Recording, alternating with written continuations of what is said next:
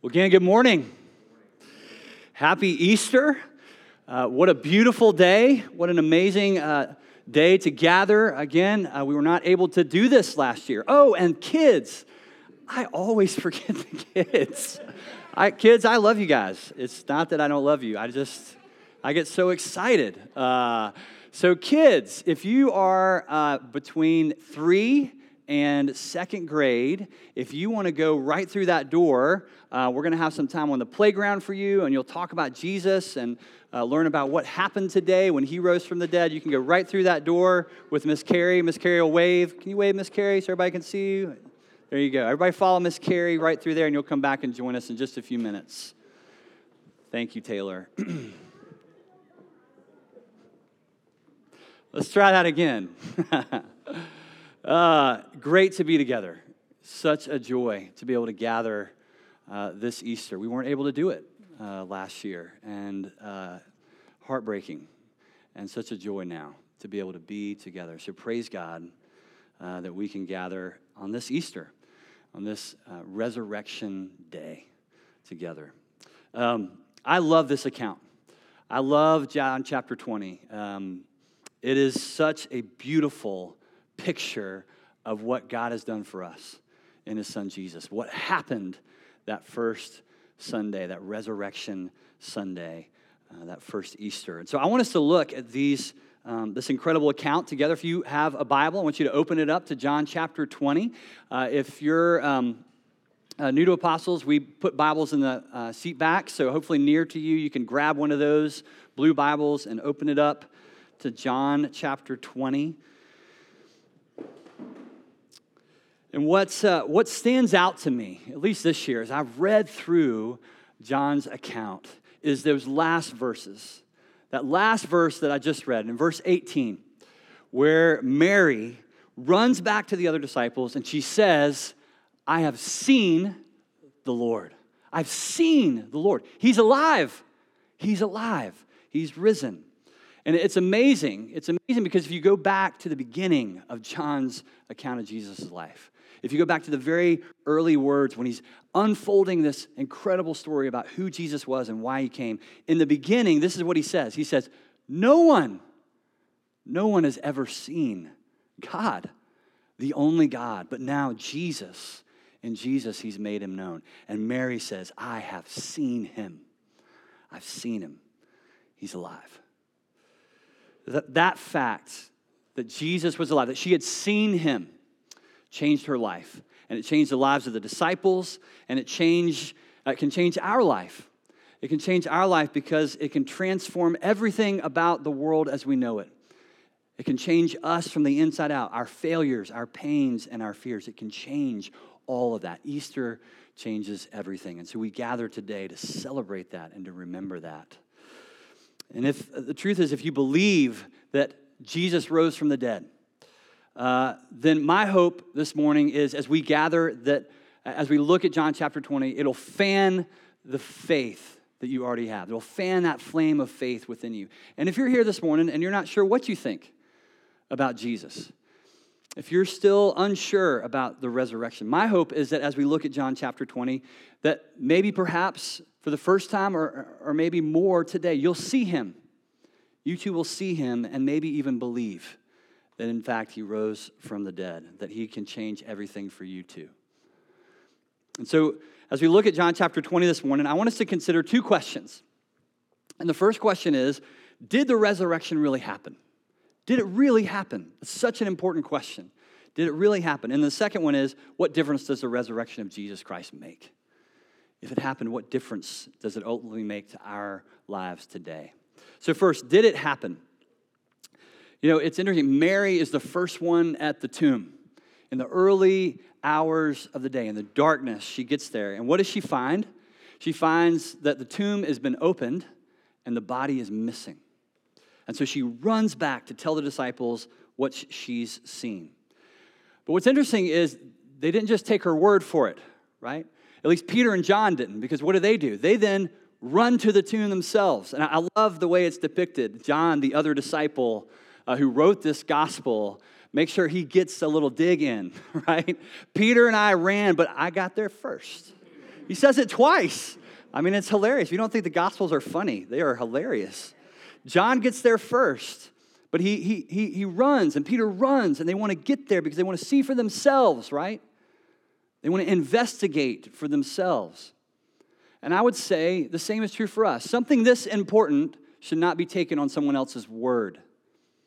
As faithful as Mary's witnesses is, it should not be taken on someone else's word. You, I would say, you yourself need to consider the evidence for Jesus' resurrection. You have to answer the question for yourself. What actually happened at the tomb?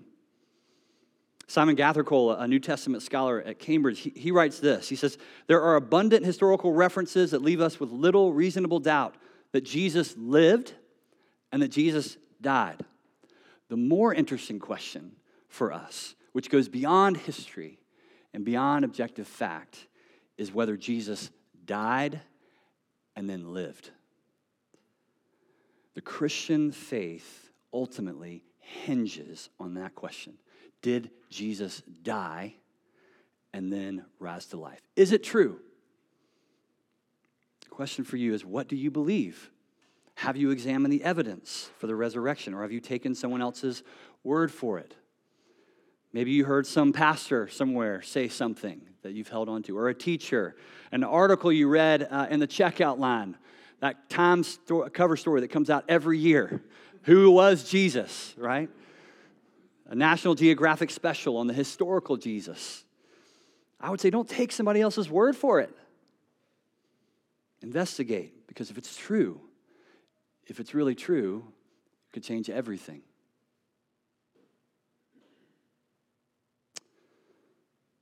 This morning, I want us to look at the evidence. We can't look at all the evidence for the resurrection, but I want to give you at least a few pieces of evidence that I think help me, at least because of this evidence, it helps me believe that the resurrection is true. I find it compelling. At the very least, I think it helps make the resurrection plausible. So I want to look at three things. First, the empty tomb itself. The evidence of the empty tomb. Jesus wasn't there. His body was gone. Now, we all know that people don't rise from the dead, and they knew that too. The body is gone. And so what's the explanation? And I think the natural explanation, our instinct is to say, well, there must be a better explanation than resurrection. People don't rise from the dead. They don't come back to life. So people have guessed, well, maybe the Romans or the Jewish authorities took the body. But if you kind of drill into that, that doesn't really make sense. They wanted him dead, right? They wanted him dead. They killed him. These are the people that made sure that Jesus was crucified. So the last thing they would want would be to perpetuate a rumor that he's still alive. Maybe it was thieves that stole the body. That's what Mary first thought. Who's taken him, she thinks. And while it's possible, the fact that burial linens were left neatly folded in the tomb is an interesting clue that actually undermines that idea. See, thieves might have stolen the body. That happened. But they wouldn't have taken all the time to remove all these expensive burial linens and then just left them behind. They were worth something. It's something you would have stolen, in other words. And maybe then it was the disciples. I mean, surely they had motive. Maybe they're just trying to push this idea of Jesus rising from the dead. But that's problematic for several reasons. For one, their leader Jesus had been captured, threatened, tortured, and killed. And the same fate awaited them if they claimed to be his followers.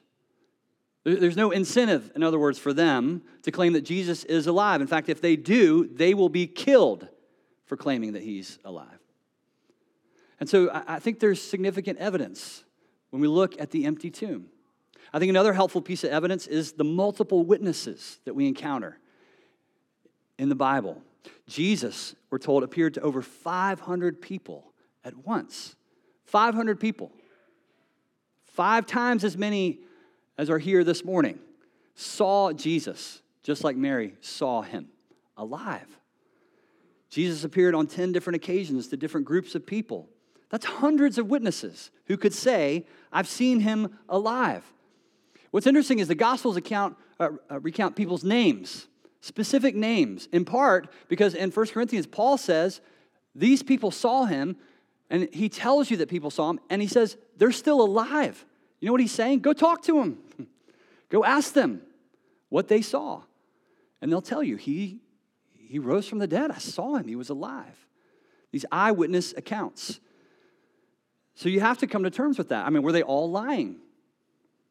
Did they all perpetuate this great conspiracy? I've always loved this quote from Chuck Colson.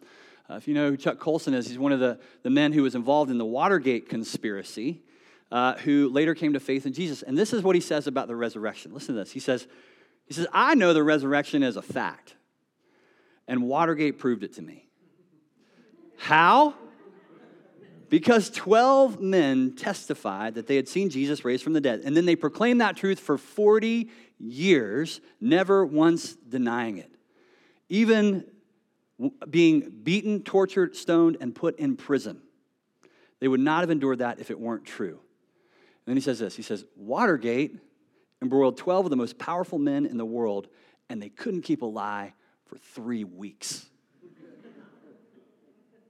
You're telling me 12 apostles kept alive for 40 years? Absolutely impossible. And then there's the fact that so many of the key eyewitnesses were women. It's amazing. In the Gospels, the role of women as eyewitnesses is crucial. It's critical. They're the only ones to see Jesus die. I mean, think about it. They're the only ones to see him die, to see him buried, and to see him rise. They were all women. Richard Bauckham, in his book, Jesus and the Eyewitnesses, he says this: the fact that some of the women were at all 3 events means that they can testify that Jesus was dead when he was laid in the tomb, that the tomb in which he was buried was then found empty. They saw the whole thing. They saw all those pieces. And this is particularly amazing if you consider that in Jesus' day, women were relegated to second-class status in society. In other words, their public testimony was not deemed trustworthy. So think about that. If you wanted to make up a story about Jesus rising from the dead, you wouldn't want women as your key witnesses. And yet, here they are. You know, the Bible is often accused as demeaning of women. And it's just not true. I mean, look at this. These women are elevated as witnesses, as evangelists. Mary herself is called the apostle to the apostles. She's the first to see Jesus, and she goes to tell them, I have seen him. I have seen him. He's alive. So you got the empty tomb. You got eyewitnesses. Finally, I would say you got transformed lives. You got lives being transformed in the disciples, and then all through history, even to this room. You've got lives transformed. After Jesus' death, it's interesting. We're told that the disciples, here in chapter 20, they were gathered in this room, and they were afraid. They were fearful. They were depressed. They were dejected. They were hiding out behind locked doors in fear of what? Being caught and killed. Their fear of their own lives. But then something really strange happens. Suddenly, they burst out of that room. They're filled with joy. They hit the streets. They're risking their own lives to proclaim something totally unbelievable. That Jesus is risen from the dead. He's alive. We've seen him. And each one of them was willing to die for that belief. They were transformed. I mean, something changed them. Something changed them. Something extraordinary happened. And for thousands of years and millions of people's lives, there is a testimony. People have encountered this risen Jesus, and it's transformed their lives. And so for me and for you, this evidence, I think, is compelling. The scholar N.T. Wright simply says, I love this, he says, while the resurrection is absolutely the most improbable answer, it remains the most plausible answer. It's both. So if you want to learn more about this, I would encourage you to investigate for yourself. Look at the evidence. In fact, there's a great book I would just commend to you called A Skeptic's Guide to Jesus. What a great title. A Skeptic's Guide to Jesus by John Dickson. Check it out. But it's so important to look at the evidence because here's the thing. Our faith is not blind faith. Our faith is not blind faith. It's built on evidence. And the greatest evidence is that we too have seen him. Our lives are the evidence, and the lives of others in this room. There are stories that can be told about lives transformed within our church family that point to the fact that Jesus is alive. Our hearts, in other words, tell us it is true because we too have seen him. He is alive. Praise God. So that brings us to our second question. If the resurrection really did happen, if we can say that with confidence, what difference does the resurrection make? What difference does it make? Let me just offer a few impacts, I think, what it means. First, it means this. Jesus was who he said he was, and he did what he came to do. That's what the resurrection tells us. Jesus was who he said he was, and he did what he came to do. Look at verse 8. In verse 8, it says, when John, the other disciple, went inside the tomb, he, quote, saw and believed. He saw and believed. In John's gospel, to believe means more than just saying, yes, Jesus existed. To believe is to say, I believe he is who he said he is, and he did what he claimed to do. Jesus was constantly making these audacious claims. I mean, read through the Gospels, these incredible, outrageous claims about himself. And he claimed that he was more than a teacher, more than a great prophet, more than a moral example. He actually claimed to be God. He claimed that he himself was fully God and fully human, God with skin on. That is who he was. And he claimed that he came to rescue humanity, to deliver us from all sin and evil and suffering in this world. He came to forgive us and to heal us. Jesus claimed that he was going to go to the cross, and he was going to take all evil and all sin and all our suffering and all that we have ever done and all that's ever been done to us on himself. And he claimed to pay that price, the price of our sin through his death. And he claimed he would rise from the grave, defeat death, disarm evil, and make it possible for us to be reborn into life with him forever. Those are the things he claimed. And it got him arrested. And it got him killed. And here's the thing. Without the resurrection, Jesus, with all his claims, becomes just another obscure, delusional, religious fanatic relegated to the dusty pages of history. If there's no resurrection, we've never heard of Jesus.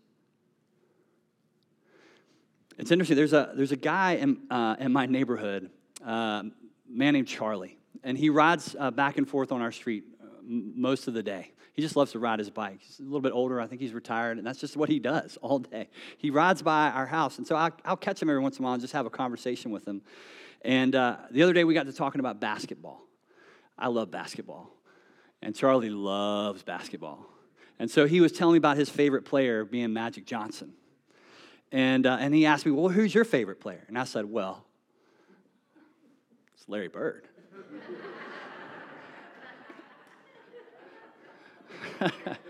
And it was so funny because he kind of looked at me and cocked his head, and then he kind of looked at me for a while, and he goes, oh, yeah. He's like, oh, yeah, I see it. I see the resemblance. Of course he's your favorite player. If you don't know who Larry Bird is, just Google it, and you'll get it.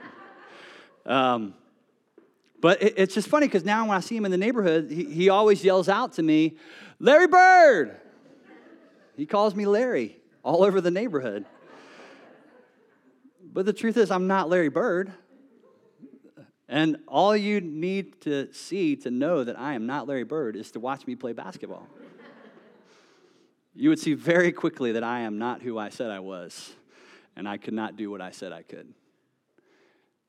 But the resurrection says Jesus is who he said he was. And he did what he came to do. And so that means all his claims were true. If the greatest claim was true, all the claims were true. He's God. And he came to save us. And he loves us. And he died on the cross for you and for me. Not even death could hold him. He is who he said he was. So that's the first thing it means. Second, the resurrection means that we can be freed from our past. The resurrection says that you and I can actually be forgiven and healed. You know, what's interesting to me is that when Peter and John ran to the tomb, even though John got there first, right? Even though he clearly made it first, he beat Peter. Who was the first to run in? Peter. John stopped at the entrance to the tomb. Peter rushed right in past him, in the darkness, into the tomb, searching for Jesus. Why? It doesn't tell us. But I have to wonder if he wasn't propelled by a sense of his own guilt and shame. If he was running with a sense of desperation to that tomb that John just didn't carry in the same way. You see, Peter had denied knowing Jesus, his closest friend, his Messiah, his Savior, his King. He had betrayed Jesus, and he had been living with that guilt and that shame, and so he ran in the darkness, carrying the weight of that guilt and shame. And so maybe you're here this morning, you're feeling some guilt and some shame. Maybe you're aware of things you've done wrong, some things that you're ashamed of, some things you wish you could take back, things you wish you'd never done, things you wish had never been done to you. Maybe you feel weary from just trying to live life on your own without God. The truth is, a lot of us beneath the surface are a real mess. Y'all look great this morning. It's Easter. I mean, I'm wearing a tie, second Sunday in a row. We look good. We look really good, right? But I think a lot of us underneath, maybe we're not doing so good. We're trying to keep it together and keep anyone from knowing just how broken we feel. Places in our lives that are hurting, where we're anxious, where we're afraid, we need help. We've all been hurt. Whether we admit it or not, we all carry pain with us, and I know that's true. I know that's true for you because it's true for me. It's part of being human in a broken world. So despite how good we look sitting in this room, without God, we're ultimately left carrying the burden of our guilt and our shame, our pain, our regret. And the truth is, eventually it will crush us. It'll eat us from the inside out. It'll tear relationships apart, erode marriages, devastate friendships, corrupt even the best of our intentions. And you will find yourself, if you try to make it on your own without God, you will find yourself laying in your bed at night wondering, how did it come to this? Is there hope for me? Can things change? And the resurrection is good news for you and for me. It's good news that Jesus rose from the dead. He did what he said he was going to do.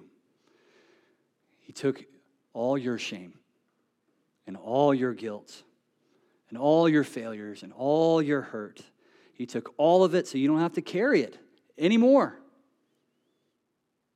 He took it on himself and he took it to the cross. And when he died, your shame and your guilt died with him. It died on the cross. And it's left there. It's in the past. It is behind. The cross and the resurrection give you freedom from shame, a future with meaning and life free of regret, life with Jesus forever, a fresh start, a new identity, a new hope. 1 John 4:10 says this. This is how God showed his love for us, for you and me. God sent his only Son into the world so we might live through him. Live. This is the kind of love we're talking about. Not that we once upon a time loved God, but that he loved us and sent his Son as a sacrifice to clear away our sin. You don't have to be a prisoner of your past. Jesus offers forgiveness and he offers healing. Peter arrived at the tomb loaded with guilt and shame, but over the days ahead, as he encountered Jesus, he encountered what? Grace, love, God's forgiveness. In fact, Jesus then charged Peter in his new life, in his forgiven life. He charged him with building his church, with being a shepherd of God's people. And Peter was freed from his past and discovered who he really was, and that he had a divine destiny, a purpose, and a future with Jesus. And so do you, and so do I. And the resurrection tells us that Jesus offers us freedom from our past. It means new life, a new identity, a new family, love and meaning and purpose.